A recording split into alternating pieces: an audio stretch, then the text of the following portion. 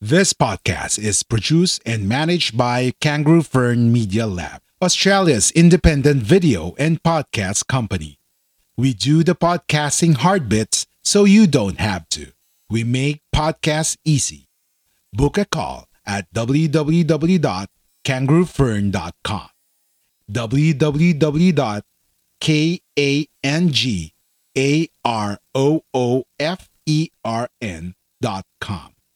This podcast is brought to you by Guerrilla Podcast Syndicate, powered by Kangaroo Fern Media Lab. Kangaroo Fern is Australia's independent video and podcast management agency with the mission to help individuals and entrepreneurs to start their own podcasts and harness the power of podcasting. Book now via www.kangaroofern.com.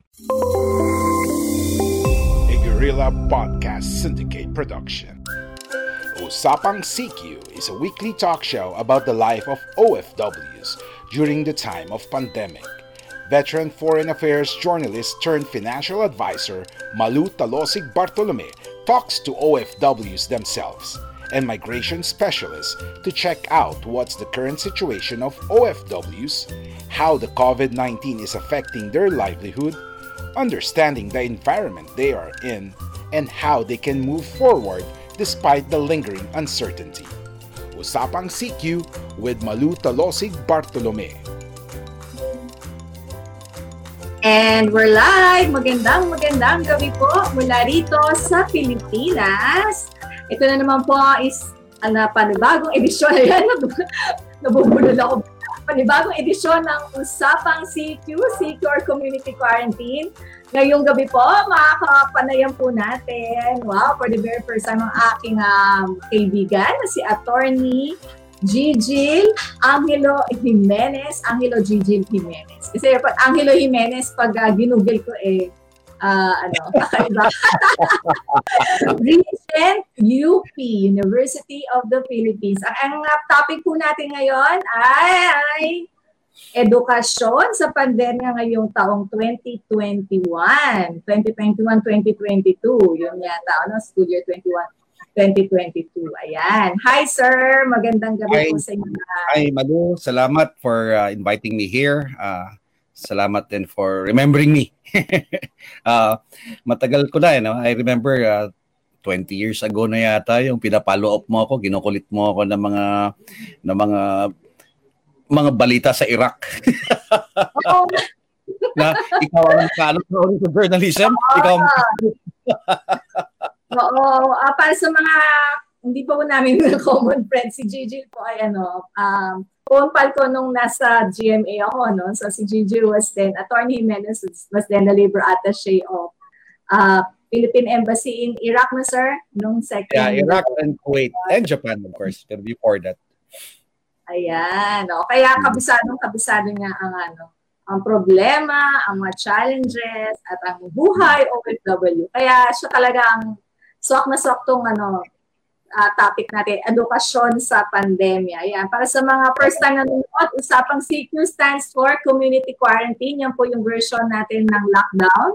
Kumusta ka ngayon, sir, ngayong lockdown? Okay lang, as usual, nala-lockdown din ako, although hindi naman maiiwasan na may trabaho, abogado ako and I have consulting, and so I sometimes I need to go out, but luckily almost everything I need to do pwede namang remote, so maximize talaga. So ganoon lang, lalabas ako, mag-walking, balik sa bahay, balik sa remote. As a matter of fact, naging mas busy nga kasi wala ka ng dahilan na hindi maka-attend ng meeting no? Oo. Kabi-kabi lang ang meeting. Oo, dati you can only attend one meeting at a time. Ngayon walang excuse Pwedeng dalawang meeting pagsabay-sabayin mo kasi dalawang screen lang naman. May dalawang laptop, so gamit ko. Kung kailangan pa may smartphone pa, pero hindi ko that's rare, pero nangyayari yan yung sabay. So yung hindi masyado importante, pwede mong isang tabi lang, papasok-pasok ka lang and then you have a main meeting. But pero parang tayo, parang season 2. Nag-season 2 tayo isip lang. Oo. So sa UP, sir, tapos na ba ang school year? No. We are now on the last semester of the second semester, the second semester of the last semester of the school year, no. Then 2021, exciting nga kasi we have adopted so many changes, very radical changes. So after 2 semesters, no, we will be able to assess completely our performance. Grabe yung changes. Unang-una, no, I think every school naman talaga, no, nag-shift sa, we don't really call it online. We call it remote learning, no? So, ang remote learning na yan has 2 components. One is online, synchronous, tawag natin, real time. The other one is asynchronous, no? Yung pwedeng ipadala sa text nga lang, no? Or even some materials. I understand some materials.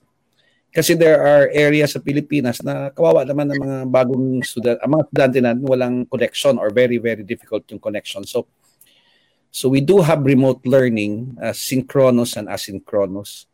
So lahat, no? I mean, unang-una we have to set the technological infrastructure, no? Of course, andun na yung development sa UP, no? But we are investing hundreds of millions, no, on fiber optics to make the campus talagang post-COVID ready, no? Online ready, remote learning, or remote. Not just remote learning, no, but an agency that can interact with the rest of the world, perform its mission as an educational institution, research and educational institution, online, no, virtual. No? So the other one is helping our students with yung paano naman yung iba, how can they afford a laptop? So meron tayong ayuda doon, no, sa mga estudyante nag-a-apply, meron silang economic, we gauge them. Siguro mga 5,000 rin yun, no. So we have 50,000 students. We have 50,000 students, no, more or less, no. Laki kasi ng UP rin eh. We have 8 units, 8 campuses, no, major campuses. Hindi kasama yung mga outlying campuses, no. But at any rate, and then the teachers as well. Alam mo, the teachers are relearning the tools, no, kasi with online or synchronous or asynchronous learning, hindi na pwede yung papasok ka sa classroom, you start lecturing. Mm-hmm. You actually have to develop course packs, no? So they're all relearning and looking at their courses seriously now, no? So they're also now more conscious of ano ba ang gusto nating learning outcomes. Naku, yung mahirap no, no? Okay lang yung chemistry, no? Learning outcomes sa chemistry. Actually, they have to know how to calculate this or ganun. I don't really know that. Pero, for example, sociology or political science, anong learning outcomes natin? And then after determining learning outcomes, how do we gauge performance? Ano ba? How do they learn? No? I mean, hindi na pwede yung exams na lang, na test na lang, no? Quizzes, hindi pwede yun. That's what traditional way, di ba? Check mo kung nakinig ba sila, no? So, hindi natin, at second assignments, no? Hindi natin masyadong, lalo na kung bago yung technology, hindi pa sila sanay, no? We don't really do much. So, in other words, Attorney Gigil, ano yung hatol? Anong hatol sa ganun lang yan, ha? Gusto ko lang ilinaw sa atin, no? Sa ating mga kababayan. Alam to ng mga OFW kasi ang OFW natin, no? Yun ang pinaka-nauna. Alam mo, masasabi nila, pinaka-ready ang Pilipinas sa online learning. Pinaka-ready ang Pilipinas sa remote learning. Kasi ang una, alam ko mga OFW nakikinig, ang una niyong bibilhin pagdating niyo sa ibang bansa, smartphone. Kung meron mga yung smartphone, babapalitan niyo yan ng upgrade, no? Sabi ko nga ng labat ako, give me mobile phone or give me debt. So it's very important yon. The reason is that we need to be able to contact with our families back home. No? Dati telegrama lang yung letter. Ngayon, nakakatulong yung meron tayong online, no? Nakikita natin sila, namomonitor natin sila araw-araw, lalo na with the increasingly available yung smart technologies, no, telecoms, no. Matindi ang internet. Actually, yung mobile penetration sa Pilipinas mataas no, 60% yata, no. But I don't really know the exact figure, but sa OFW mas mataas yun definitely. So sa ating mga OFW, kayo yung pinaka-ready actually, no. So smooth yung process. Except that wala pa talagang hatol ngayon, Malu, kung gusto mo ng hatol kasi the whole world has shifted together because there is one, ito yung pinakamatinding characteristic we shared all. This disruption in the activities of mankind, no, is global. Walang na-spare dito. Kung wala tayong bansang makitang, ito maganda yung model nila, no? Ang makikita ko lang siguro, the most prepared, no, siguro, would be Singapore. And the reason is they're small and highly developed. No, pero hindi maganda example ng Singapore eh. Mga siguro 5 milyon, no, maliit na bansa, no? Napakaliit, no? Para Metro Manila lang 'yan. Mas malaki pa nga Metro Manila. So hindi siya magandang example, no? Kasi first world 'yan. But at any rate, ito lang masasabi natin, no? Lahat tayo umaasa na babalik sa normal. Yung normal na iniisip natin, hindi na po babalik 'yon, no? The world has changed. Wala na 'yon. No? Wala na 'yon, hindi na babalik. Nagbago na yung mundo. As a matter of fact, alam mo may studies, 20 years ago pa itong studies na to, na hindi necessarily mas effective yung face-to-face learning kaysa online learning. No? There is no evidence na mas effective yung papasok kang tapos doon sa classroom. No? There is no evidence. Of course, debate yan. No? Debate yan. And then second, nagkakaiba-iba kasi yan pag teachers. No? We're assuming no, may set of standards for comparison. Siyempre, di ba, kung merong isang teacher na magaling talaga, I mean, hindi naman lahat ng teacher pare-pareho ang galing, no? So, merong yung inspirational. So, iba ang learning nun. Second, yung ngayon, no, mas iba na yung learning ngayon, Malu, eh. Mas tinatawag na nating immersive, no? Yung ibig sabihin, expose ka na sa actual na ginagawa mo, no? Kaya, ang shift ngayon actually is dati 4-year term, aral ka lang, 4-year term. No? Ngayon, usog ngayon yung step ladders, ladderized. Kumuha ka na ng exam. First 2 years mo, draftsman ka. 4 years, 5 years, architect ka. No? Or, doon sa college, sa UP, no? School of Health Sciences natin, yung pilot natin, una-una mong course, midwife ka muna. Then after so many years, nurse ka na. Then after so many years, doktor ka na. Nangyayari yun. Na 18 years lahat yun. No? So, they're learning. And alam nating dati, system, K-12, tapos course, baka mabago. Actually, whether K-12 or not, nagbabago talaga because it has nothing to do with preparation. Ang pinag-usapan lang natin dito is yung learning itself. No? Whether K-12 or pre-K-12, the learning systems. No? So, right now, ano bang nandun? Technology, no? Machine learning, mga AI. Alam nyo, very powerful na ngayon yung mga technology. Alam nyo, doon lang sa sine, di ba, nag-grip tayo sa sine. Ang dami natin, ang dali-dali ng sine, sensor round, gano'n. Imagine that, no? Imagine that. No, very, very good learning ang cinema. Incidentally, no, yung sa UP, we're making use of radio and TV as well as part of the asynchronous, no, na pwede mong i-tape, pwede mong pakinggan later on. And second, alam mo, there's another thing, no, lalo kami nag-internationalize ngayon, no, kasi meron kaming gustong professors na magagaling, mga chemist na sikat, no, one is sa University of Texas, no, so hindi naman natin kayang papuntahin dito, bayaran para he will spend away his life there kasi medyo he's pursuing some other things in life. Ngayon, nakukuha na natin sila. Remote. So, meron tayong virtual international program, VIP, no? So, what we're looking at here, Malo, is that hindi natin tinitingnan na sakuna to, tinitingnan natin ng oportunidad, no? Hindi tayo nag-adjust tayo, pero tinitingnan natin yung environment. Saan tayo makakaabante? Aabante tayo. Because very important na hindi ma-disrupt ang learning estudyante. Ang problema na lang, anong klaseng learning ang i-adapt natin? Ang buong mundo naman talaga. So, ganito, alam niyo na yung sinasabi nilang mundo natin ngayon, no? Volatile, uncertain, no? Gano'n na talaga ang permanent aspect ng mundo. So, yung university, actually, bago mag-COVID, aminin ko sa inyo, ako meron na akong nakikita kasi meron tayong UP Open University. Yan, online yan. Synchronous, asynchronous. Naisip ko talaga, kinausap ko si Chancellor Bandalaria. Sabi ko, ma'am, I think you're the future of UP Kasi with new and new technologies, with more infrastructure in place, more and more learning will be delivered remote. And then we will also develop pedagogical strategies and techniques that will fit the new world. It's a new world, malo, bagong mundo. Minsan hindi natin alam, no, ang history has shifted. Kasi yung sinasabi nila, no, na nang na-invento ang wheel doon sa Mesopotamia thousands of years ago, na alam ba ng mga taga Babylon na nagbago ang mundo? Hindi naman, no? So parang isang oportunidad to, it's a curse but at the same time an opportunity kasi tayo yung binigyan ng history ng experience.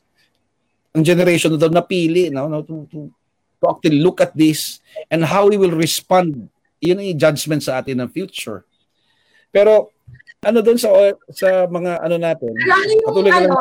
What worked and what didn't work. Yun na lang.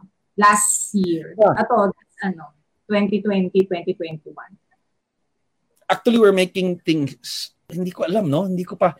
Kasi we're waiting for that 1-year assessment. Pero masasabi ko lang, I don't have any report right now, no? Kasi wala pa naman talagang intensive. Alam mo, parang ganito yan eh. We are in the middle of a firefight, no? Nag-a-adjust tayo lahat, no? Pero last year, ang pinaka-challenge talaga dito is that ang sinasabi ko, no, how do you, okay na yun, no, learning outcomes, mag-decide ka, pero how do you test kung pumasok ba talaga, no? Mm-hmm. Definitely, yung mga exams wala na eh. How can we do that, no? As a matter of fact, mga estudyante natin, nabigla ako, no, kasi UP to. Very common theme, no, narinig ko sa bibig nila yung leniency naman kasi stressed kami, no? Mm-hmm. I mean, we're talking about some very, very bright students, no, and they're stressed, no. Naintindihan ko yun eh, kasi alam mo, minsan very emotional, even parents. I'm a parent, ha. Now, I have a 13-year-old and a 19-year-old, one in K-12, the other in high school. Stress ako, no? I don't know how to deal with this, no? Kasi, tutok kayo sa classes niyo, tapos sabi yung teacher, hindi pumasok ang anak mo, sakit ulo. Pero ano, hindi ka pumasok, i-on mo na lang yung cellphone, no? Kasi agiti yung how do we expect teens, no, to have the maturity of discipline to stick to a mode of learning, remote, no, that requires so much self-discipline, so much accountability as well, no, yung at saka yung the discipline itself, no. I mean, kailangan, wala pa naman masyadong ambisyon yan eh. Wala pa yung sinusuportahan na kailangan magtrabaho ko. Wala pa yan. And second, yung kanila mga gadgets, just play lang yan. Suddenly, it becomes work, no?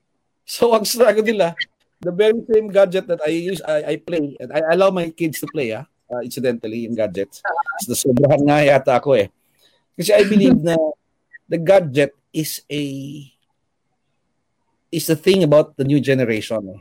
No? I mean, so he has to grow with this generation. Ang problema ko lang naman is how to encourage him that this gadget is more than just play. As a matter of fact, how can I make learning play as well? No? So, I really know. No? I mean, pinapayaran ko lang, so I just stand by, nandun ako. Minsan nagagalit pag hindi bibigyan ng assignment on time. Pero, I'm gonna tell you, many of our teachers sa UP ganun din na experience na may mga anak, no. Kasi I mentioned before, no, yung pag-shift natin to online thing, no, so heavily contributed to technology has strengthened and reinforced existing inequalities.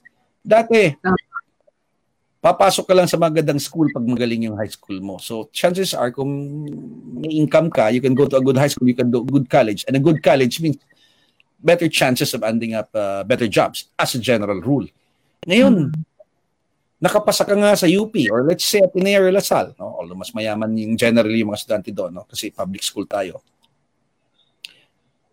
Ang problema, wala ka nang pambili ng gadget. Kung may gadget ka, wala kang connection. And then, eto pa, yung mamaliit ang bahay nyo, barong-barong, how can you expect a learning environment better than a rich man's child, no? Who has a big house, probably an air-conditioned room as his workplace. So, ito yung mga nakakatakot din, no? Kasi this is what UP is really looking at, how to equalize opportunities. Kasi mission ng UP yun eh, no?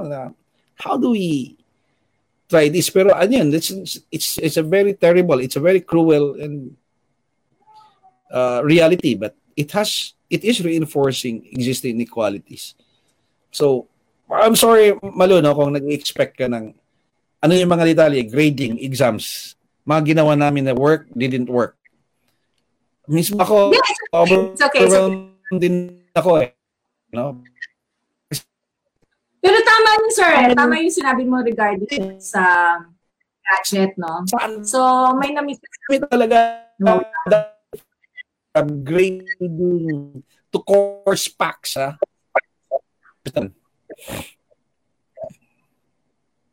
Napuputol, sir. Sorry, ako ba ang napuputol o ikaw? Napuputol ka yata. Medyo hindi maganda. Ayan. Better? Okay na. Parang naputol ka rin ng konti. Very briefly lang. So, we're talking about yung gadget, no? Doon ka yata naputol. Yung kawalan ng gadget at saka yung mas malilit yung bahay, lumaki tuloy yung gap ng mayayaman. So lumabas talaga na kahit na nasa UP ka nga pero kung wala ka namang gadget. We have a student here sa UP. Example lang, no? Na may mga daming mayaman dito sa UP ngayon eh. No, lalaking bahay, no? So meron din kami mga estudyante na mahirap. Marami, no? Meron, for example lang, I cannot mention him, but a very, very difficult course to get into, nakapasok siya. But he lives in the Dagatan in a very small hut. Maybe 6 siblings. One room. Patong-patong sila. No? Suppose makabili siya ng gadget. Saan siya mag-aaral? Pero anyway, ito yon nahanapan ko before COVID, nahanapan ko ng dormant. Ngayon, may mga sponsors naman. But I'm just citing this particular example kasi hindi lang isa yan eh. No? So, mainit. No? Andun mga kapatid mo, ganun-ganon. No? So, and then, ang away sa bahay, no? Even us, no? The house was not necessarily meant for learning, although it is learning in a larger sense, no? But it was not intended for the kind of learning envisioned in the traditional universities. So ito yung challenge ngayon eh. How do we convert homes with all its other elements, no? Parents, growing up, livelihood, gano'n, into a effective place for learning. Right now, paano yan? No? You can have the gadget. You can have the connection. Fine, masolve mo yan. Paano yung bahay mo? No, UP cannot provide housing. Sobrang ang tundi no? Maagapan natin yan. We have alumni for donating laptops, no? We have even extra budget for other things, no? But ito yung mga problema na kinakaharap natin that is, well, anyway, shared all throughout the world. So, ito yung Malu. Ang tinitingnan natin is the entire transformation of learning itself. No, we are now looking at futures of universities. No, paano ba mangyayari yung school? Alam mo yung university, yung formal na may brick yan eh. 1500s, medieval age yan eh. No? Siguro starting with the University of Bologna in Italy. No? Kasi alam mo yung mga the church was able to get some dispensation from the king na magtuturo kami. Ang concept talaga nun was interno, no, or residential learning. Kukunin ka namin sa mga pamilya nyo. Whether you're the son of a prince or not, you go to school. Then, of course, mga son prince, may mga tutors pala yun. No? Para bang si Alexander, personal tutor niya, si Aristotle mismo. No? Pero, you go there, and then they provide the correct environment, which is a classroom with seats, and the teacher would come and then he will fill your brains with what he knows. No, pero right now hindi na po eh. Unang-una, ang problema paano namin i-transmit yung alam ng teacher. Number 2, paano Ay, napuputol po tayo. Wala tayo ng signal. Kay Attorney Jimenez, para po sa mga nanonood, this is Usapang CQ. Pinag-uusapan po natin ngayon ay kung paano ang magiging edukasyon ngayong 2021, 2022. Ayan, siguro. Ayan, naputol ka. This is an example of what I'm talking about, no? I mean, yung mga teacher, tapos sabi ng mga anak, teacher, you're laggy. Yung sinasabi nila, no, you cannot explain more the disruptive impact of COVID than our internet lives. So, madi-disrupt ka talaga. No? Hindi ko lang alam, no, sa mga Philippine schools natin abroad. Dami nating kaibigan, no, lalo na sa Kuwait. You know, hindi pa rin ako, I'm still an OFW, Malu, kasi my second home is Kuwait, no. You know, I go there. Ngayon lang, hindi talaga pwede, no. I used to go there 3-4 times a year. Still kept an apartment there, no. And so I'm abreast with, my wife kasi works there as a lawyer, no. So, I go there. So unlike of course before na trabaho, ngayon it's where I rest and you know, maintain my relationship, keep my family. So but anyway, ito yung ang problema na, alam mo, Malu, if you will allow me, no, because the migration is very close to my heart. More than 600,000 Filipinos lost their jobs, no, nag-uwian. We don't really know kung yung ibang hindi pa recorded, no? Many of them brought kids with them, eh. Yeah. Totoo yan.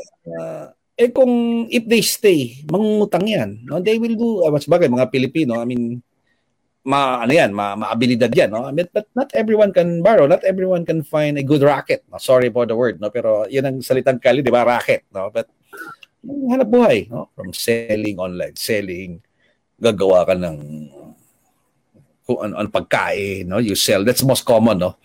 And then, paano sila, no? I mean, ang alam mo, many schools don't, I don't know about, no? I was hoping na andito yung guest natin from Dubai, no? But what I know is that Philippine schools don't discriminate kahit ang anak ka ng undocumented, no? Mm-hmm. Kahit paano, tuition din yun. No? So, parang ano ko lang talagang yung problema na nga yung ilipat ka na walang problema, no, kasi disruption. Many of these kids were born there. Their parents met there. Wala silang kilala sa Pilipinas, no. So or wala. Meron silang relative, no, pero many of them, lalo na yung tumanda talaga, medyo yung connection nila with the country is less, no, the longer you stay there, lalo na kung pinanganak ka, no. So disruptive na nga yan. Ano yung pa kayang mawalan ka ng trabaho? How can you bring your family home? Buti sana kung you will sell your stuff there. But for those who are there, pareho lang din naman ang sitwasyon, eh, no? I mean, alam mo, yung mga teachers na I heard, no, kasi I called when you know, when you invited me to talk about this, I made some inquiries, no? Iba-iba ang reaction, no? I mean, there are some teachers that are very creative, no? I mean, some parents are happy na hindi umaalis yung anak nila. Unang-una, tipid. Tipid sa baon. Tipid sa transportation, no? Tipid sa uniform. Tipid sa labada. Ang daming tipid. Ang daming tipid talaga, no? Tipid, hindi mga maglalaba ng tadera. Tapos, lalo na kung work from home din ng parents, na nabuo, and sometimes, these are good things, no? If they can provide. Swerte naman, no? Lalo kasi mga Middle East, no? Magaganda naman ang mga internet connection doon. And then second, kung may trabaho ka, you can really have space for your family there. But ang ano nila is, ang teachers, no, sometimes may kumakanta para lang makuha ang anong interest ng students, no? Kumakanta, and then they would have peer learning, ha? May mga groups, may mga group leaders. These are some of those things, no? Kasi meron kang assignment, then you will all be assigned to groups, and then your groups can discuss, and you can have peer learning, which is one of those things UP is doing right now, no? Kasi merong, alam mo yung teachers, for example, 5 professors siya nagtuturo ng chem, they will band together, how do we discuss, how do we deliver this? So, they develop common course packs, kasi same course lang naman, eh, no? That's one thing on the teacher's side. On the student side, we we encourage them to form peer learning and we give them support, no? As far as that, on peer learning, ibig sabihin may grupo kayo, you solve common problems together, no? Lalo na kung math or science yan, or even in other subjects. I haven't really seen a full report, but alam mo, pag matapos ang SEM nito, definitely meron niyang assessment. Kasi this is our first full semester, no, na ano talaga, no, na tinamaan tayo March, di ba? Middle of the second semester of the last school year. So, medyo nagapan pa yun. Nagka-problema lang kasi some students want pass or fail or pass all, no? At the time, I did not agree to that. As a matter of fact, kasi nagsimula na ang term and then sabi ko, wag kaagad yung university policy pass all, no? I mean, let everyone... Merong ganung term na walang iwanan, na which is interpreted as whatever you are, pasado ka na, you will be moved. Pero feeling ko lang, ay sana yung learning, no? I didn't want that kasi baka wala na mag-effort, no? Although, of course, you cannot assume that, no? For we have very responsible professors. But ang punto ko lang is, try muna natin, no? Submit numerical grades. Now, depende sa subject. So, I was more in favor, although I didn't express this fully, but I was really in favor of letting the teachers decide that, no? Kasi there are some teachers, no, I'm ready to give a numerical grade. So, wag naman yung kaagad-agad, no? Yung across the board. And then, medyo National University, I mean, maybe we should bear more pain than most. I mean, it's my idea, no? As an inspiration for the country. So, ngayon, iba-iba yung approach ng teachers, but we do assist them, no? Lalo na sa development ng course pack, even some use of internet, no? Alam mo, Malu, matagal na namin gustong yung mga online systems natin, pero there's strong resistance talaga from a number of our professors or teaching staff. Kasi wala, I mean, residential learning, face-to-face learning it's been there for centuries eh. Now suddenly, online. Now, COVID has forced everyone. But the developments did not start with COVID. Ando na yon. So, nakita namin opportunity na ito, no, to introduce this. But alam mo, sir, parang tayo, very anxious tayo dun sa transition to technology. Pero yung mga bata, parang, Tama ka. No, yung bang, ang feeling ko lang ba, I mentioned this at board meeting, sabi ko, one of the ironies here is that our professors, no, who helped bring the digital age, are teaching students who are born digital. No, yung makina digital na yan. I mean, that's one really good thing about it. I think it's more, at 18 years old, no, na pumasok sa UP, magagaling na yan. No? Sana, most of them, alam na nila yan. But, I was talking to Chancellor ni Menso, si Fidel, no? Sabi niya, Fidel, how's your dad? Kasi si former President Dudong Nemenso is probably 80 now, no? But she's still teaching, still very sharp, no? But sabi niya, ayun, struggling to make his own course pack. Kanya manage yung course ni Dudong. Dudong, I love that. I love Professor Nemenso. Sorry, when you say course pack, talagang merong parang graphic. Iba-iba naman yan, no? Meron kang modules dyan. Oo, modules dyan. Meron kang modules, ito yung learning outcomes mo, ito yung mo, every step, no? And then you will deliver it. Hindi na pwede yung pasok sa klase, lang, no? Lalo na kung expert ka na sa subject mo, like say government or Rizal. Iba na nga yung tawag ng Rizal course ng UP. PI 100 sa amin nun eh. So, yun, pwede kang pwede kang upo, papito-pito mo na sandali, joke, and then discuss. Ngayon, you have to be disciplined kasi alam mo, unang-una, limited yung oras mo. Of course, limited din naman dati, no? Pero meron ka ng sinusunod na course pack because you are now thinking, iniisip mo, paano kaya matanggap to ng isang estudyante ko? Yung isa nasa Forbes lang, pero yung isa nasa nasa Takurong, no? So, baka ganun eh. So you worry now, no? So you want to make sure na equal yung reception. Second, you also worry about how their situation is there right now. And our teachers have very, very strong empathy for their students. As a matter of fact, I found our teachers speaking for the students no, na kawawa naman yung mga estudyante ko, no, nagkaroon ng and alam mo, one of the ironies here is that ano yung ba yung dahil a lot of, sabi ni Senator Gatchalian, bakit 99% daw 90% ang grade, no? 99% ba yung grade sa sa school? Oh. Yung ba is because teachers also consider everything yung about students. Alam mo, I don't know about grading, no, kasi meron tayo kasing academic freedom, no. When it comes to the subject matter, the teaching, teachers are supreme doon, no, nung how they grade, how they assess, no. But I am not sure, no. Ang natandaan ko lang, one time nag-graduate yata ng UP na napakamaraming summa cum laude, no. Ang matandaan ko lang baka summa cum laude na tumataga-UP ngayon. Dami, no? Hundreds. Pero yung summa cum laude, ang dami. Daming summa cum laude, no? There was a time na minsan wala, no? Buong UP, Diliman, for example, no? And then sabi niya, ang dami, no? Sabi ni, nang in-interview sa speech si Mike Tan sa graduation, isa lang sagot niya, inggit lang sila. So, dapat pala nag-enroll ako ngayon, sir. Hindi. I mean,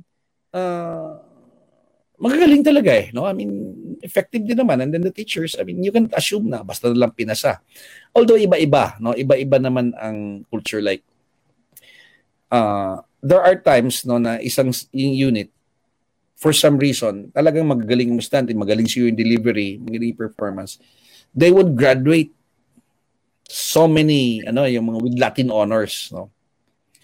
And then when they apply for the College of Medicine, I'm talking about BS Psychology sa UP, no? Ang dami, no? And then suddenly, minsan, ang competitive yung sa College of Medicine, no? So they will look at your average. Paano naman yung, say, College of Pharmacy ng UP Manila na sabi nila mababa daw magbigay ng grado as a general rule.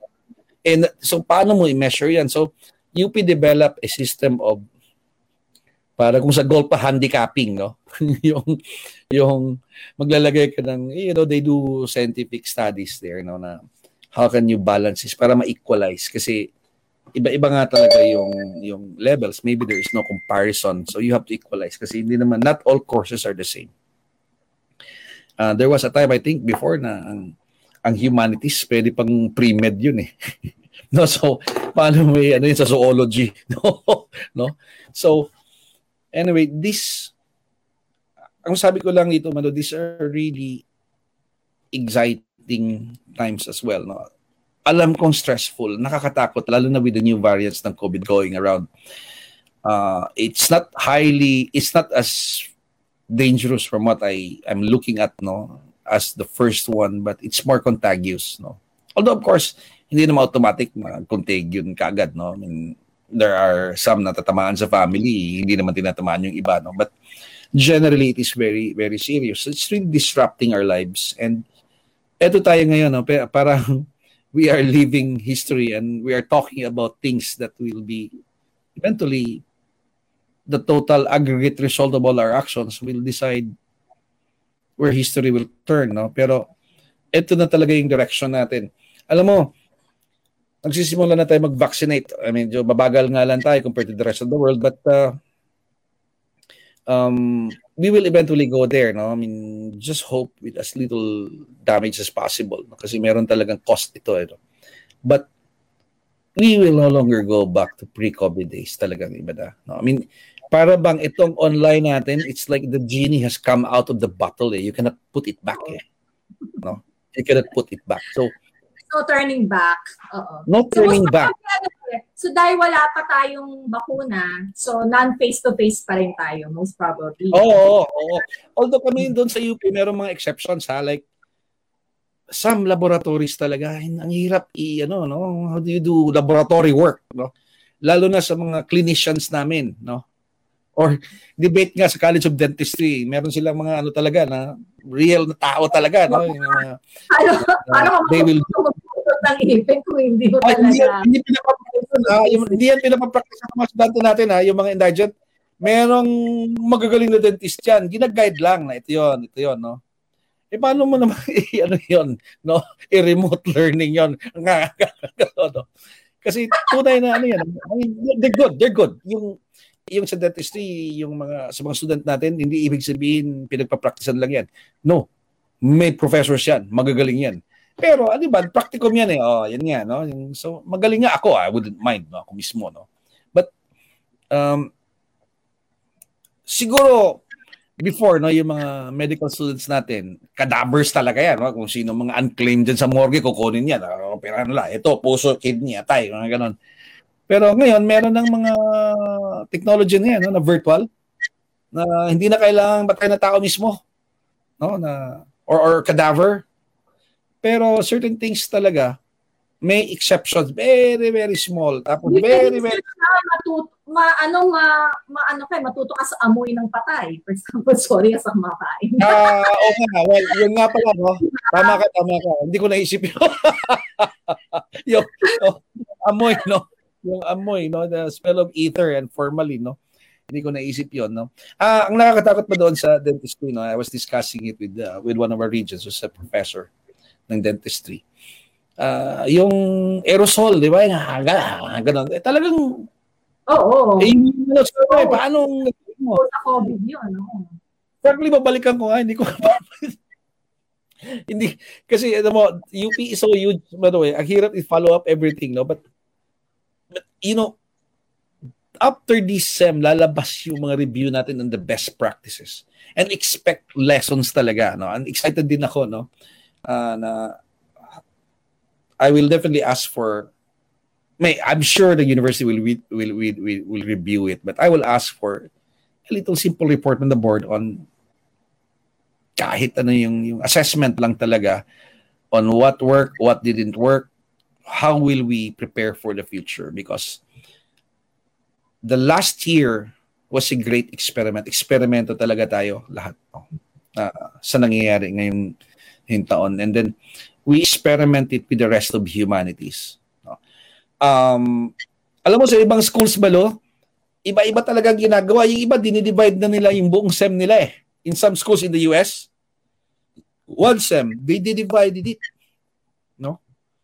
Na para hindi masyadong ganun kadami yung subjects in any given time. Example, 2 subjects. Tapusin natin, for example, if there is 4 months in a SEM, no? 3 months lang naman yan eh. Kung say 4 subjects ka, tapusin mo natin yung 2. Pag after 1.5 months, we start with the second 2. Para at any given time, 2 subjects ka lang. Hindi yung sabay-sabay. So, hindi. So, absorption, sobrang hindi spread out eh. No? Distracted sa lahat ng bagay. Second, tipid din yun sa internet time. No? Kasi, 2 lang at a time para sunod-sunod. Pwede naman eh, no? Sa UP, for example, minove natin yung ibang laboratory sa second SEM. Ngayon, no? Kasi I think hindi pa tayo masyadong ready before, but they have a reason we move some laboratories to the second SEM para for better organization lang. But every subject, every teacher is the same. And I'm very excited right now sa assessment nila kasi we need to come out with a report. Kasi ito yung mission ng UP. As a national university, isa lang kasi yung national university natin, no? I mean, it's a state school, no? But it's a national university. We need to be able to come out with creative ways of handling the learning and teaching challenges para ma-share sa ibang colleges. Of course, we are learning from the other colleges as well, other SUCs. Number 2, we also have despite online, no, we still have to develop leadership eh. Kasi alam mo yung wherever area of knowledge you choose, very strong ang theme na we are building leaders dun sa UP, no? So, kasi no, they're considered elite, no, like the top university in the country, mga elite yan eh. So but UP is in particularly ang host niya is public leadership. I mean, being government leadership, no? Yung public leaders ka. And then of course, yung natin na how will we develop this passion for them to serve the country, no? Online. Kasi I'm just citing because that's where I'm working right now, no? Tatak UP is really service ang concept niyan. Honor, excellence, no? Adaptability, no? Ability to adapt through crisis in order to serve the people. And natututo yan by being together, engaging yourself personally, and then we engage them in mutual sports in a separate setting, parang ina-isolate mo sila, no? Now, they are in their respective personal spheres, learning all these things, no? So, pwede nating matransfer yon. Pwede nating matransfer ang learning package itself. Maybe we can also transfer yung teaching package, no? Maybe we can also transfer yung learning receptibility nila. But how about values formation, no? How about orientation? How about character building? For example, love of country. Kahit physics major to sociology major, kasi very, very strong team yan no? Sa UP service. Paano natin gawin yan, no? Hindi mo pwede sabihin lang na all of your country, period. No? Normally, may may mga activities yan. Punta ka sa, yung pahinungod ng UP, no? Yung meron kang service-oriented, no? Although, of course, national, batas na yata yan, national service law. Or sa mga, sa mga communities, di ba? Yes. And not only that, no, yung interaction lang nila, the kind of inspiration that you get from interacting with your peers, no, na magaling din siya, magaling din. All colleges in the university, mayroon ka na naman. No? Kasi sa Pilipinas, pag makatuntong ka ng college, elite ka talaga. Elite ka na. No? Makatungtong ka ng college. Pero sa UP, alam mo, I keep telling them, Malu, alam mo, PUP, they have more students than UP, no? And ang budget nila, siguro 15,000-16,000 per students. Ang UP budget, I would estimate, siguro 160,000 per student. 10 times more. And we have way more budget than any other public school in the country. Pag hindi ka pa number 1, ay magsara ka na. I mean, how many students you have? 50,000 students, entire UP system. Roughly 50,000. Okay, kasi ang budget per student is 150,000. I made some rough na total budget ng UP kasi may GAA, may sa income generating, maliit lang yung income generating. So, let's say divide more roughly, about 160,000 talaga ang UP. So, kaya nga sabi ko, pwede bang tigilan na yung number 1 sa Pilipinas? There's no more such thing as number 1 because education is education. If you are not at par with the world, you are not at par at all. No, you miss you miss by a mile. No, citing engineering, for example, civil engineering, statics of rigid bodies course. Is there a nationally static of rigid bodies teaching? If you're not teaching it at par with the rest of the world, you are not at par. Simple. No, so ganun lang po. So we're referencing ourselves against the rest of the world na as part of the Filipino aspiration for excellence. Kasi yun naman ang burden talaga ng UP. So, paano ngayon, sir? Maraming mga may mga comments pala dito, sir, sa yeah. Sa Facebook and YouTube. Okay, we're live. Hindi ko nakikita pala.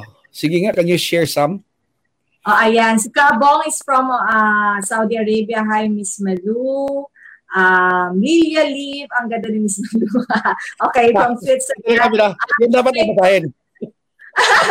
May community kami, sir, sa Switzerland, sa Europe. Mga Pinoy nurses in Europe. Yan. Magandang gabi po. Magandang hapon din sa Europa. Ayan, Enrico Rojas is also from Austria. Pinoy nurse yan sa Vienna. Ingat kayo ha. Ingat kayo, nurse. No? Mga bayani yan. They're global heroes Oo, grabe sa sacrifice. A health worker is a hero to the world. I mean, they're the front lines of this global struggle, and everyone wants to get health workers from the Philippines. So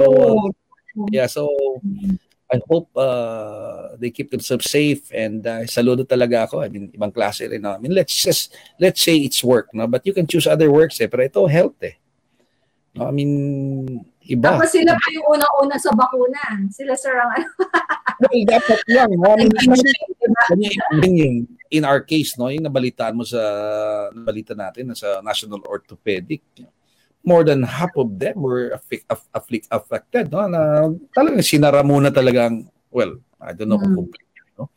Pero ganun ka-serious, no, yung that's COVID eh. COVID na. risk ng tag yun. So, our prayers talaga are for our health workers. Although, of course, alam mo ang view ko dyan kasi talaga, ang first line of defense mo talaga, ang frontliner mo is ikaw, sarili mo eh. No? Kung napunta ka sa hospital, ibig sabihin, kung sa gera, casualty ka na. No? So, parang ang mga hospitals are at the back of the battlefield, di ba? Dati. Ngayon. So, sila kaya encourage ko sa mga Pilipino talaga na think of yourself as the front. Ikaw yung front line. Kasi pag tinamaan tayo, punta na tayo sa likod. Out of commission na tayo, out of the battle. No? So, yung ganong way of looking at it ba na, may mga nurse sila ang bahala sa akin. No.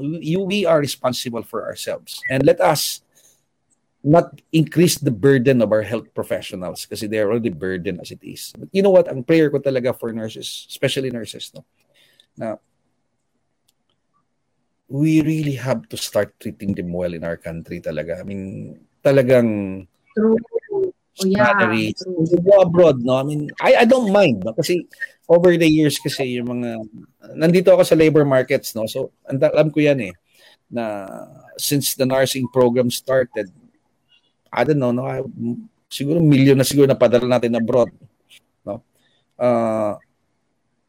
Nursing, you're supposed to take care of the health of the country, no? Kasi whether your parents paid for it or scholarship, it's part of the investment, no, of the Filipino people, whether it's private or public, no? Kasi yun na naman ang concept, di ba? But over the years, it's attractive talaga and they find better opportunity, which is a human right, no? You can choose that. So, but ang ano lang talaga, but many of them are complaining talaga na they can get a job here and then the salary is low. Hindi naman nasusunod minsan yung, even in the law itself, no? Kung ano nangyari. So, sa akin lang, kung ano namang nandun sa batas, mas as possible, ibigay dapat talaga sa kanila. At saka second, provide enough opportunities. Although nagkaroon talaga tayo ng excess, Malu, because let's face it, no? Ang mga schools nag-respond sa global market demand eh. No? Nag-produce talaga ng maraming pumasok ng nurse. Even doktor, kumuha ng nurse para maka-abroad lang, no? So, ito yung nangyayari, no? So, we have na-develop tuloy yung I don't like to use the word export, pero yung deployment natin of health professionals abroad has become part of an industry na talaga. But still, on an individual basis, iba pa rin talaga yung health worker, no? I mean, lalo na ngayon, kitang-kita talaga. But I just hope talaga na we learn our lessons now. Na alagaan talaga natin. Oo. Alam mo yung World Health Organization framework. Pandemic taught us is that yung mga countries na hindi nag-invest sa health, talagang they're paying the price now, no? Just like us. Tama ka. Tayo, no? Naswerte lang talaga tayo. Our nurses. So, nasaan sila ngayon? Oo. Swerte pa rin tayo kahit paano kasi unang-una, although many of our nursing schools now are geared nag-satisfy sila ng mga aspirations for jobs overseas and a better life, no? Kahit paano, nang tumama ito, we have so many, no? We have so many na healthcare workers, no? Professionals, no? Na mga critical skills, no? Na important to the world, no? Medyo naantala pa sa travel, no? So many of them are here, no? So yun lang talaga na yung lesson natin na hindi lang sa health talaga kundi sa total preparation, kasi yung ating systems, na-realize natin na all these talks about infrastructure development, economic development, pag tamaan ka ng health, tapos yan, ubos lahat yan. No? Wala. Kaya health no? Dapat priority. Oh my God. So, una natin pina-prioritize education, tapos nung tumama yung pandemic, ay, nakalimutan pala natin ang health. Yeah, oo. Hindi completely, pero yes, I mean, this crisis has exposed talaga yung mga pagkukulang natin, matitinding pagkukulang. And I think we are going to learn our lessons very well now. The whole world, I think, will have learned their lessons. Health should really be number one. Pero, ang health naman kasi talaga, hindi lang naman yung nurses, no? Alam mo, the most important factor for health, clean water. I mean, provide clean water for many parts of the world that will provide you the best returns in terms of better health. Number two, of course, food. Food naman talaga is the key. No? So, agriculture. So, you can say, kasi pag health hospital, ibig sabihin talo na, as I said before, no? Ay, nagkasakit na yon, no? Now, what I'm saying is, ang health na inisip natin is holistic, no? It's a better quality air, better nutrition, more proper calorie intake for our people. No? I mean,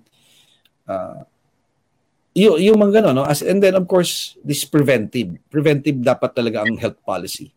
And then, of course, pag na-hospital ka, then we can have remedial, no? Alam mo, Malu, ang PGH na sa UP yan. So, dapat, sir, sa UP, medyo damihan ninyo yung courses on education, on agri, di ba? Yes. We are training, especially yung UPLB natin, bagong chancellor, no? I mean, natin ngayon. I just listened to Emil Q. Javier, no? Binigyan namin siya ng Doctor of Laws honoris causa. He's a doctor already, pero he's a former UP president, former UPLB chancellor. And he's really, developed the Institute of Plant Breeding. Yun ang edit sa UPLB before, no? Na-struck lang ako talaga sa sinabi niya na I have mixed feelings about this award. On the one hand, it is a recognition, no, of my life's work.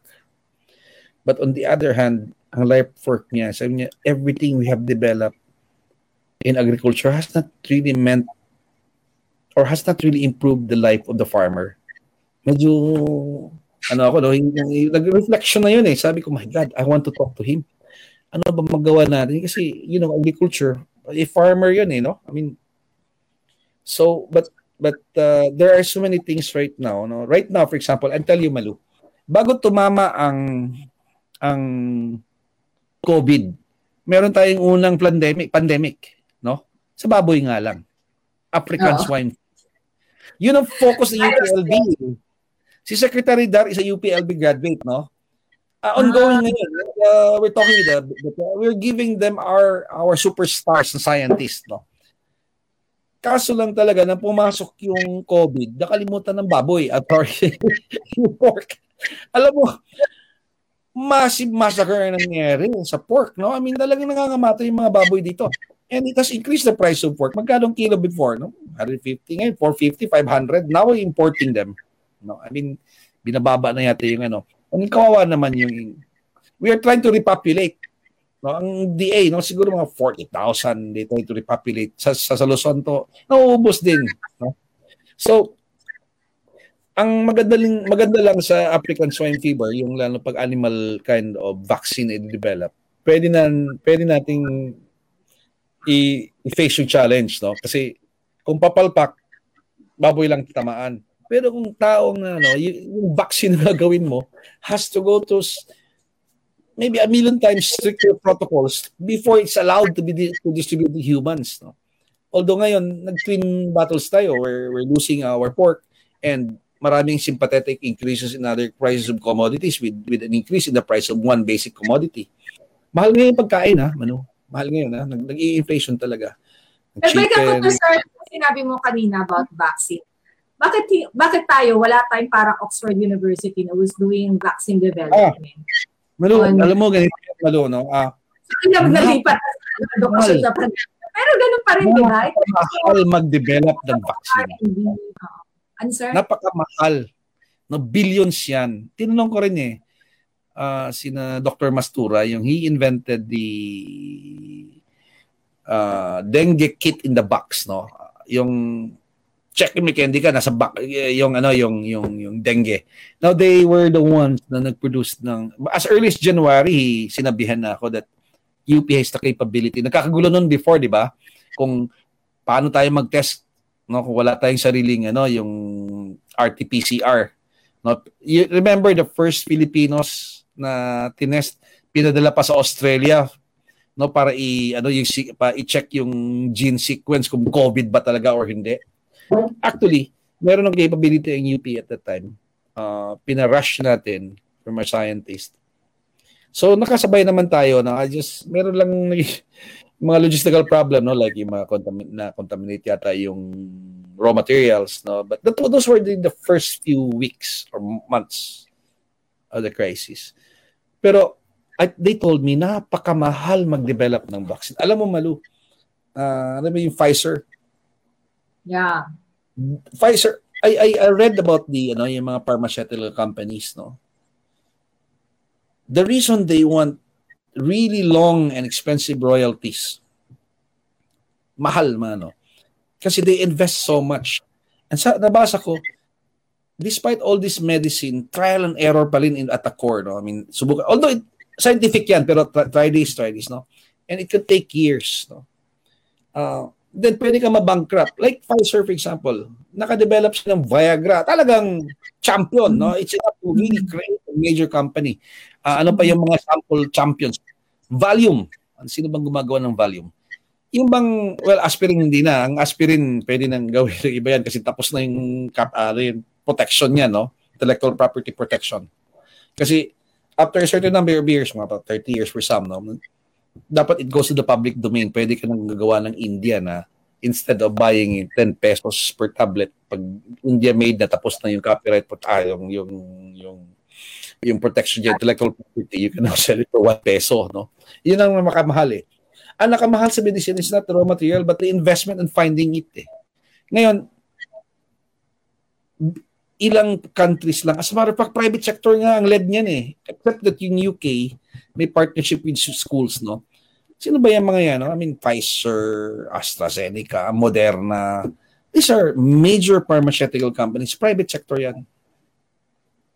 Kasi silang nakamobilize ng ganun kalaki. Billions of dollars yan ang cost normally ng development overall. Kasi mahal din yung research, no? We don't have that.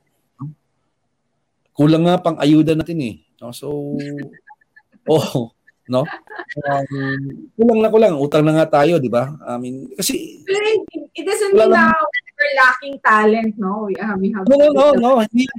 But, Definitely. May mga advanced na mga technologies or advanced learning na we need to have, no? But all of these things requires money. So, it's really dominated yung mga pharmaceuticals na mga based in Switzerland, UK, US, no? And private ito. I mean, we have, no? Unilab. I don't think Unilab has the capability to... I think Unilab is basically a manufacturer, no? But it's not really a research in the same way as Pfizer is a research institute of new medicines, no? They can develop specially vaccines. At saka, my God, yung human vaccines. Alam mo yung mga vaccines ngayon, ano yan, ang mga approval yan for emergency use lang yan because for a vaccine to really, well, of course, yung iba siguro, no? Maraming protocol yan, no? Number of people tested, overall, iba-iba klaseng bansa, may mga genetic makeup. Placebo. All this. Kasi that's the only way you can satisfy the medical, scientific community, no? Yung, hindi yung anecdotal, no, na Lorenzo's oil to, miraculous to, or virgin coconut oil, no, na kasi yung lolo ko dati meron siyang gano'n, no. So anecdotal yun eh. Ayaw ng medical science yan eh, no. Yung gusto nila clinical testing. Talagang ano yan kasi humans yung pinag-usapan natin dito. Rigid. Second of course, ayaw nila ng mga iba. They want people to buy. Ito lang sa aming bilhin, no. May element nila business yun eh. No, they want to put out of business their rivals mga quack doctor industry. No. Basahin ko yung pastor na nanonood kanina nag-message na. Pero nilalato ko kanina. Si Nenet Santos, kasama ko siya sa akin. May 5 a.m. club ako. Si Nenet Santos kasama dyan. Ano bang ginagawa sa 5 a.m.? Meditation, tapos journaling, and then yoga. Yan. Okay. Yoga. So, ako sa sumali kasi libre lang naman yun. Yung kaibigan natin, si Chis Escudero, nag-yoga yan. Minsan nga, inaayan niya ako no? Talaga? Ano oras na yoga?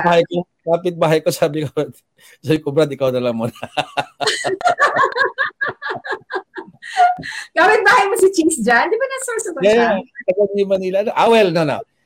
Taga Sorsogon. Pero may sabihin, yung dito sa New Manila. Matagal na yan, taga New Manila. Nag-move na lang sila. Matagal na. Kapit-bahay ko siya. Lalong ang lumapit nung nakasal sila ni Hart. Lalong lumapit sa amin kasi they set up their own conjugal home. So, very, very close. Nalakad-lakad ko lang when I do my walks. Ayan, Miss Nenet. And, may partner ako sa Moshi Moshi Pilipinas. May YouTube, rin ako, from my side. Talaga? Japanese siya na. Moshi Moshi Pilipinas. Ano yun, sir? Mga OFWs in Japan. Japan ka ba, di ba? Oo. Mike Cortez is a professor in Japan, in Beppu, sa Retsumeikan University. Yan. So, din siya. Hey. Watching from Japan. Ayan. So,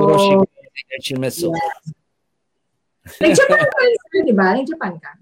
Yeah. Almost 5 years din ako. And I went to school there.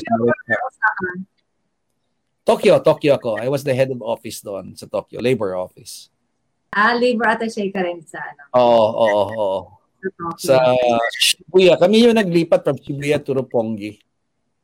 Oh, okay. Half of my term there was in Shibuya.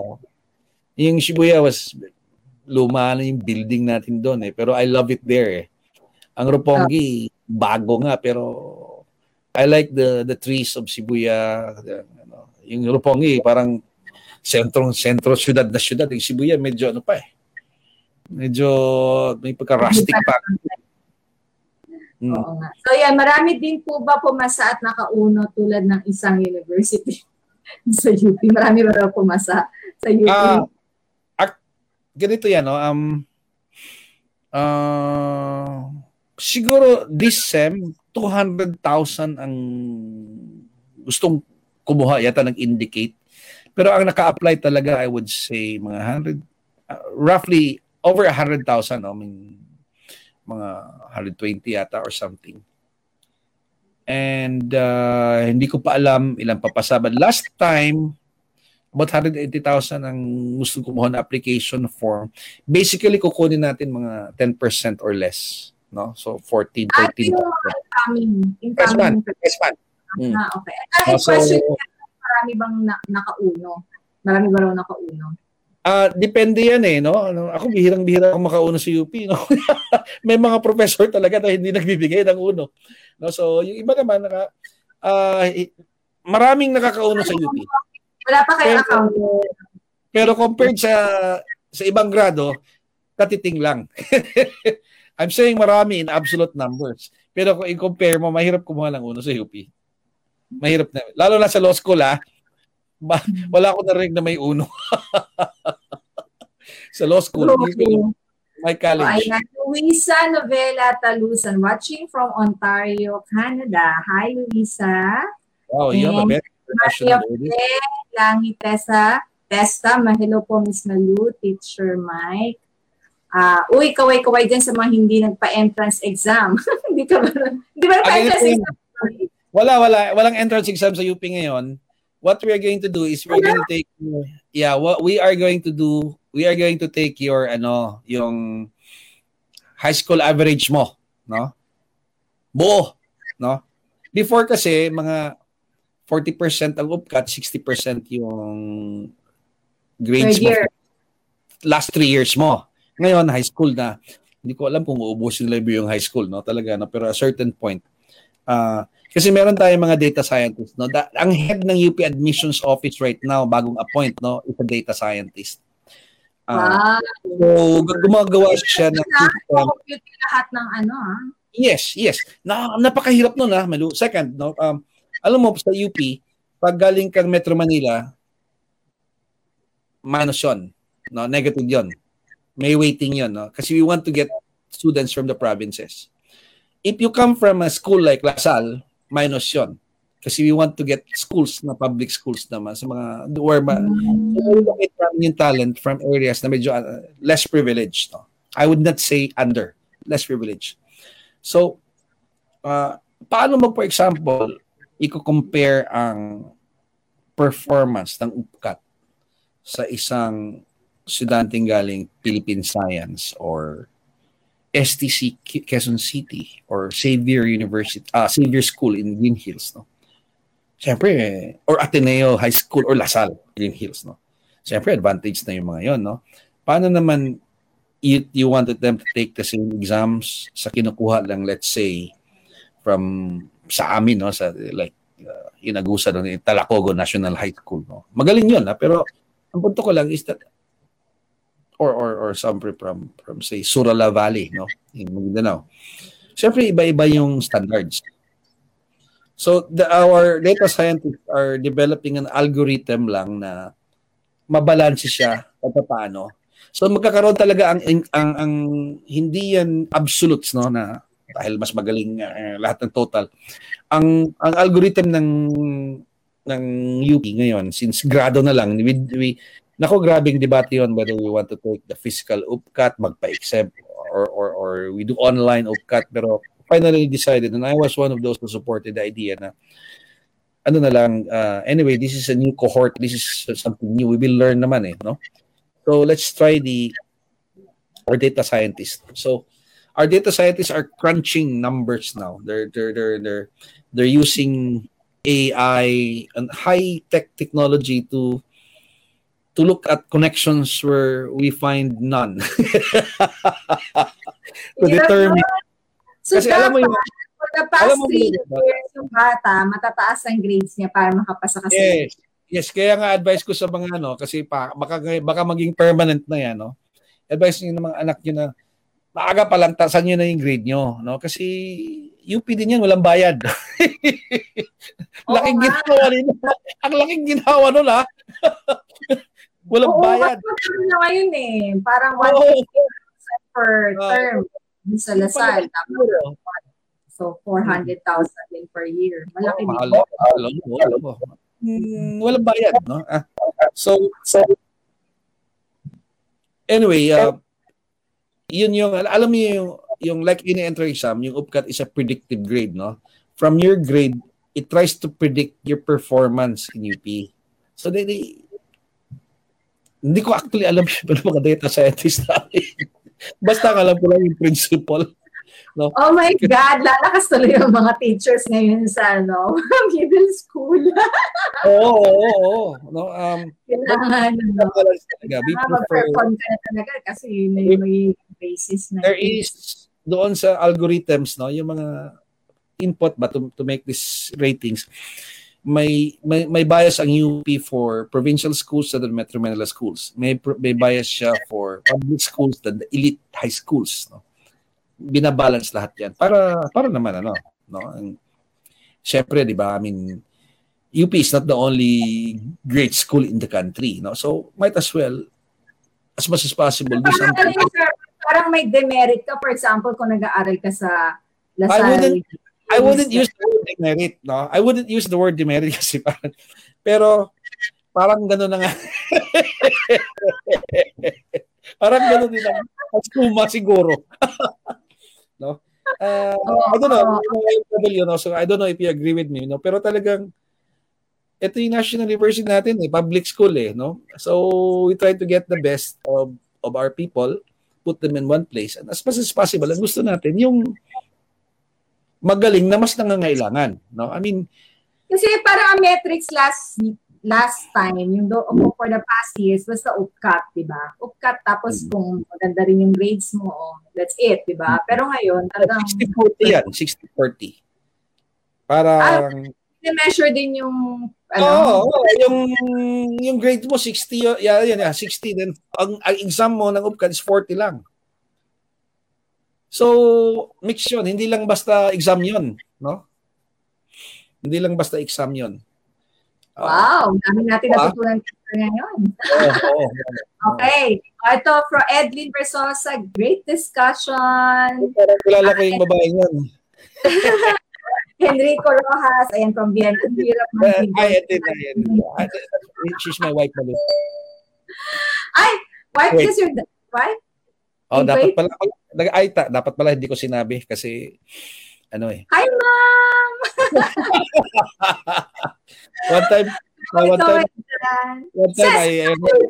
sa Kuwait siya, sir? Yeah, she's in Kuwait. Okay. Grabe, lockdown ngayon sa Yes. Last time nga yung nag-open kami ng Facebook. Sabi ko, nakita ko siya. So I said, in a relationship, wife. Sabi niya, bakit mo nilagay? Gusto ko sana mag-enjoy.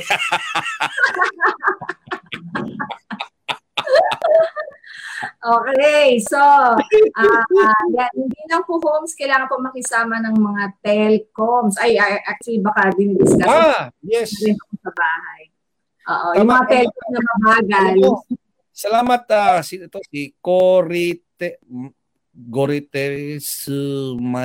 Professor Mike lang, sir. Professor Mike Cortez.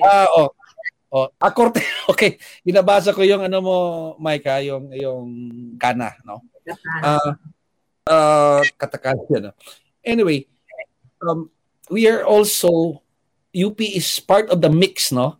We're looking at yung mga education packs na ino-offer ng mga telcos. Magagaling, So we're asking the telcos naman to provide yung load ba? Ay, not load. Anong tawag doon?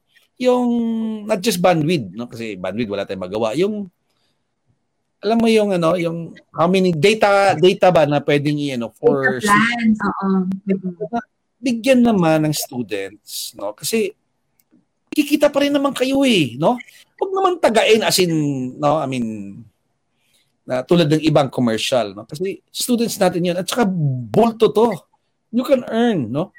So I think our telcos are responding to, no? They're producing education packs, data packs, for students, and then we're looking at that as well. So, alam mo, Balu, sa totoo lang, excited talaga ako sa mangyayari kasi ganito ako magsalita, Malu, we are building a new civilization, no? Yung digital. Hindi ito, huwag tayong isipin na adjust lang to, nagbabago ang buhay ng tao, no? And alam mo, yung Iron Age, millions of years, no? And from Stone Age, no, millions of years, then Iron and Bronze, thousands of years, no? And then suddenly the digital age, ang change is every 2 years na, no? And this force everyone, no, to adapt talaga. Uncertain, volatile, though impermanence, no? So the new man right now is a man that is comfortable with change, no? Hindi tulad dati na values last forever because change is so slow, So it takes a long time for changes in life to oust or old values. Now we are developing this, and I don't know where it starts and where it ends right now. We're all challenged about this, but so this is the role, and I'm hoping some educators, especially nasa education tayo, can actually do this as kung meron kayong discussion group, I would like to participate, no? Kasi I'm very excited about the changes in education because when you change our educational system, you're actually changing the minds of our people, No? I mean, this is, imagine our education as training people for the skills to move our country forward, and it can influence everything. Everything. Alam mo alam mo kung may mga educators dito, no? I'm telling you something. Almost everything we need to do now can be done by machines. Before, calculator lang yun, Right now, architect ka, meron ng applications, no? But the fundamental question of our age might no longer be technology, but ethics, no? It has to do something with ano ba talaga ang tingin natin sa tao? Ano ang purpose ng tao? Or anong purpose ng pagka-Pilipino? Sample, Balo, may example ako sa iyo. Alam mo yung eroplano ngayon, pag mag-landing, yung mga commercial airliners, autopilot na yan. Kasi landing a plane with 400 passengers is just too important to be left to human error. Computers siya, no? Mga terrestrial stations, not terrestrial, parang hindi na yata umaasa sa terrestrial stations ngayon. Basta computers yan. I-determine ng computer wind speed, wind temperature, no? Yung mga ganun. And then it will decide what speed. Instant ang calculation yan kasi physics na yan eh. But itong tanong ko, landing a plane is the most difficult part of operating a plane. Would you ride a plane na walang tao doon sa cockpit? Hindi, di ba? We still want somebody there. Also, despite all this technology, hindi pa rin talaga mawala na ang ano natin, tao pa rin actually magde-design. Ang tao na yun pwede mag-override ng machine eh. We want that person there. For what? Because we know that there's a human being there who can do override. Na hindi machines na lang lahat magde-decide. Pwede niyang baguhin, no? So, I was telling me, so baka maging ganun na rin yung natin, education system, mag-hybrid tayo. Merong yes, AI. yes. Oo. That's why, alam mo, going back to Dr. Emil Javier, no? He developed UPLB as a science institute. Everything focused on science. Pero his second regret was, I mentioned to you, no, we didn't really meant much to the life of the farmer. His second regret was this. We neglected the social sciences. See now, with dizzying pace of technological development, it is even more important as the technology itself, to develop our clear sense of values. Asan ba yung value natin? Kasi that will dictate what we do with technology. I can use the technology to build a bomb, or I can use it to build more crop varieties to feed the hungry, no? Incidentally, Maluno, sa hindi pala gutom ang problema ng mundo. Alam mo, I found out, no, when I was in UPLB, they gave me this book. There are 1 billion hungry people in the world, according to World Food, I think, or WHO na research. World Food Program. There are 1 billion hungry people in the world and 2 billion obese. Hindi pala problema ang gutom. Ang problema ng mundo, may iba kumakain na masyado marami. Katakawan. Imagine, 1 bilyong gutom, 2 bilyong obese. Ha? Sobrang maraming kinakain. Hindi naman yun siguro. Yun nga yung no. Pero buti ka, sir, hindi ka tumaba. Hindi ka tumaba ngayong pandemic. Alam mo, nag-walking ako ngayon eh. Binigyan ako ng asawa ko ng yung walking, yung para magbibilang. Grabe na kasi na tayo. I took so much of your time and I know you're a very busy man. So, thank you very much, sir. Pero marami akong mga hindi nabasang comment. Mamaya, if you have time, pwede mong balikan. But a lot of them are sharing their experience sa sa struggle nila sa I would love to, in particular, to engage the Filipino diaspora. No? I mean, siguro through yung Maluno. Very important sa akin yung migration. It has now become a permanent part of my advocacy. Even in UP, where I'm trying to push for a master's in migration studies. No, I mean, it's on the works now. Hopefully, makalusot na kasi mahirap. But we're now introducing certificate courses on global migration. So I'm really very interested in engaging our OFWs, not just as your lawyer na nagbibigay ng advice na libre, Nobel, but what do we do? Anong gagawin natin? Not so much yung hindi ako binabayaran. Common na yan sa buhay ko. No? Okay lang yan. No? Katanong pa rin. I give free advice. But alam ko, napakagaling ng diaspora. They're so good. And I felt that much of our talent in the Philippines are not in the Philippines at all. But they can still engage. They can still engage with the Filipino country. So, para sa mga nasa diaspora, I look at it like this. Philippines is heartland, but there is a greater Filipino nation all over the world. 10 million. So, the heartland and the greater Filipino nation. And this has to be one nation lang. And COVID is building us into one nation because although prepared na tayo dahil OFW tayo, we live on smartphone. Now with more reasons. Kasi ganito yun. What did COVID do to us?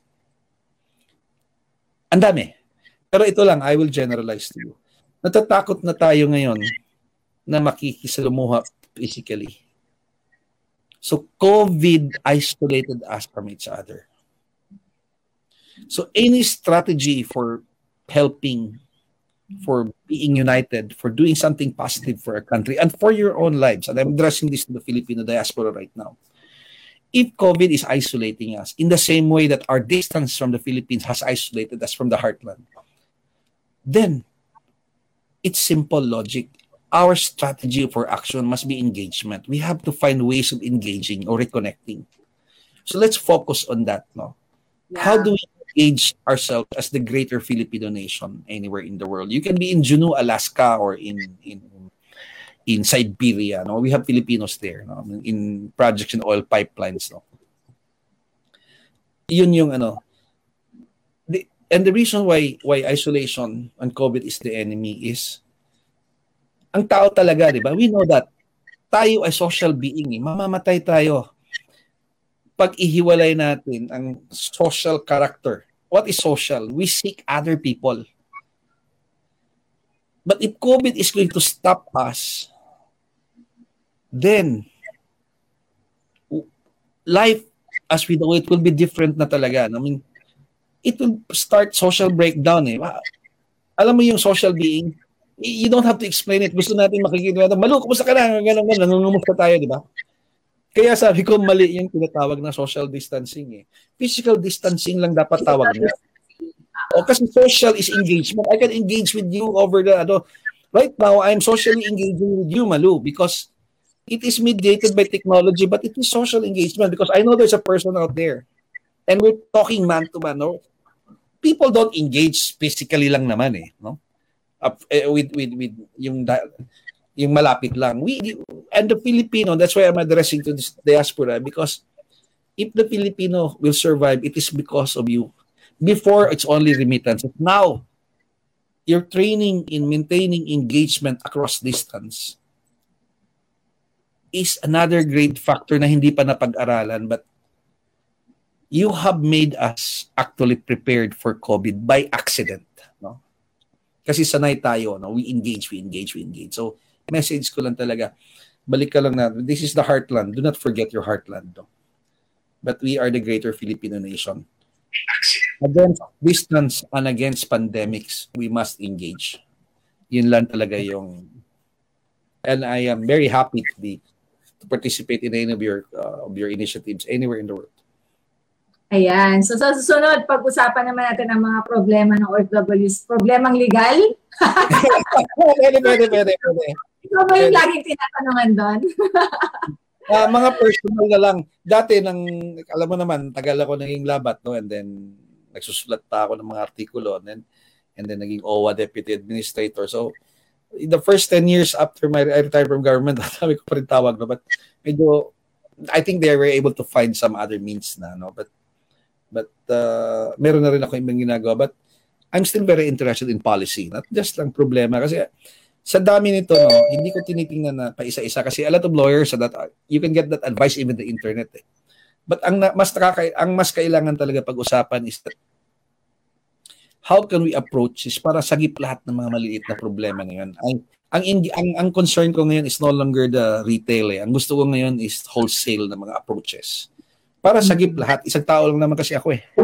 Pero so I'm looking at policy changes, no, reforms. I'm doing work with IOM right now, no. So and UP as well on research on migration. At hindi nakalutang sa hangin alam mo naman, ako practitioner ako . It just happens that I do publish some of my works too. So nakakasulat din ako, no, ng grabe. Kalasa-lasang papel na may academic pinapublish ng iba, no. So yun yung mas concern ko ngayon, but I'm always always very happy to be engaged with our migrant and community, the Filipino diaspora. Ayan. Thank you, Malu. Sige ha. Sir ha, next time ha. So ulitin. Thank you very much, Attorney Angelo Gigil Jimenez. Sasabihin ko sana yung sa Google, pag ginugol mo sa Angelo Jimenez. Fantasy and news. Niloloko kasi sir. Pag ginugol kita, fantasy ang lumalabas. Alright. Ay, nawala na siya. Thank you very much, Attorney Jimenez, for your time. Okay, this has been Usapang CQ, 1.5 hour. My God, sobrang haba. Pasensya na po kayo. And sana po may natutunan po kayo ngayong araw, ngayong gabi nito. Para sa first time pong mauulit nito, no? O gusto niyo mag-replay, pwede naman po. Or meron din po kami ilalabas sa podcast, katulad ng Google Podcast, Apple Podcast, yan. Meron din po kami sa Audible, Amazon Audible, meron din po sa Spotify, ayan, tsaka sa Deezer, Stitcher, at saan po. Under Guerrilla Podcast Syndicate, just search Usapang CQ. Okay, till next Saturday po ulit. This has been Malu Talosig Bartolome, and sana po lahat po tayo ay nasa mabuti at safe na environment. Till next week po. Maraming salamat. Bye po.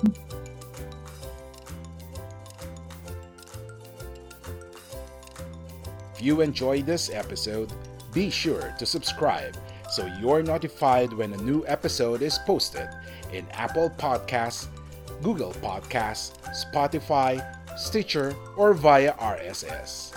While you're at it, if you found value in this show, rate and review this podcast and share it with your friends. If you have any questions, feel free to reach out to us. And if you want to know more, check out www.guerrillapodcast.com.au or guerrillapodcast.com.ph. A Guerrilla Podcast Syndicate production.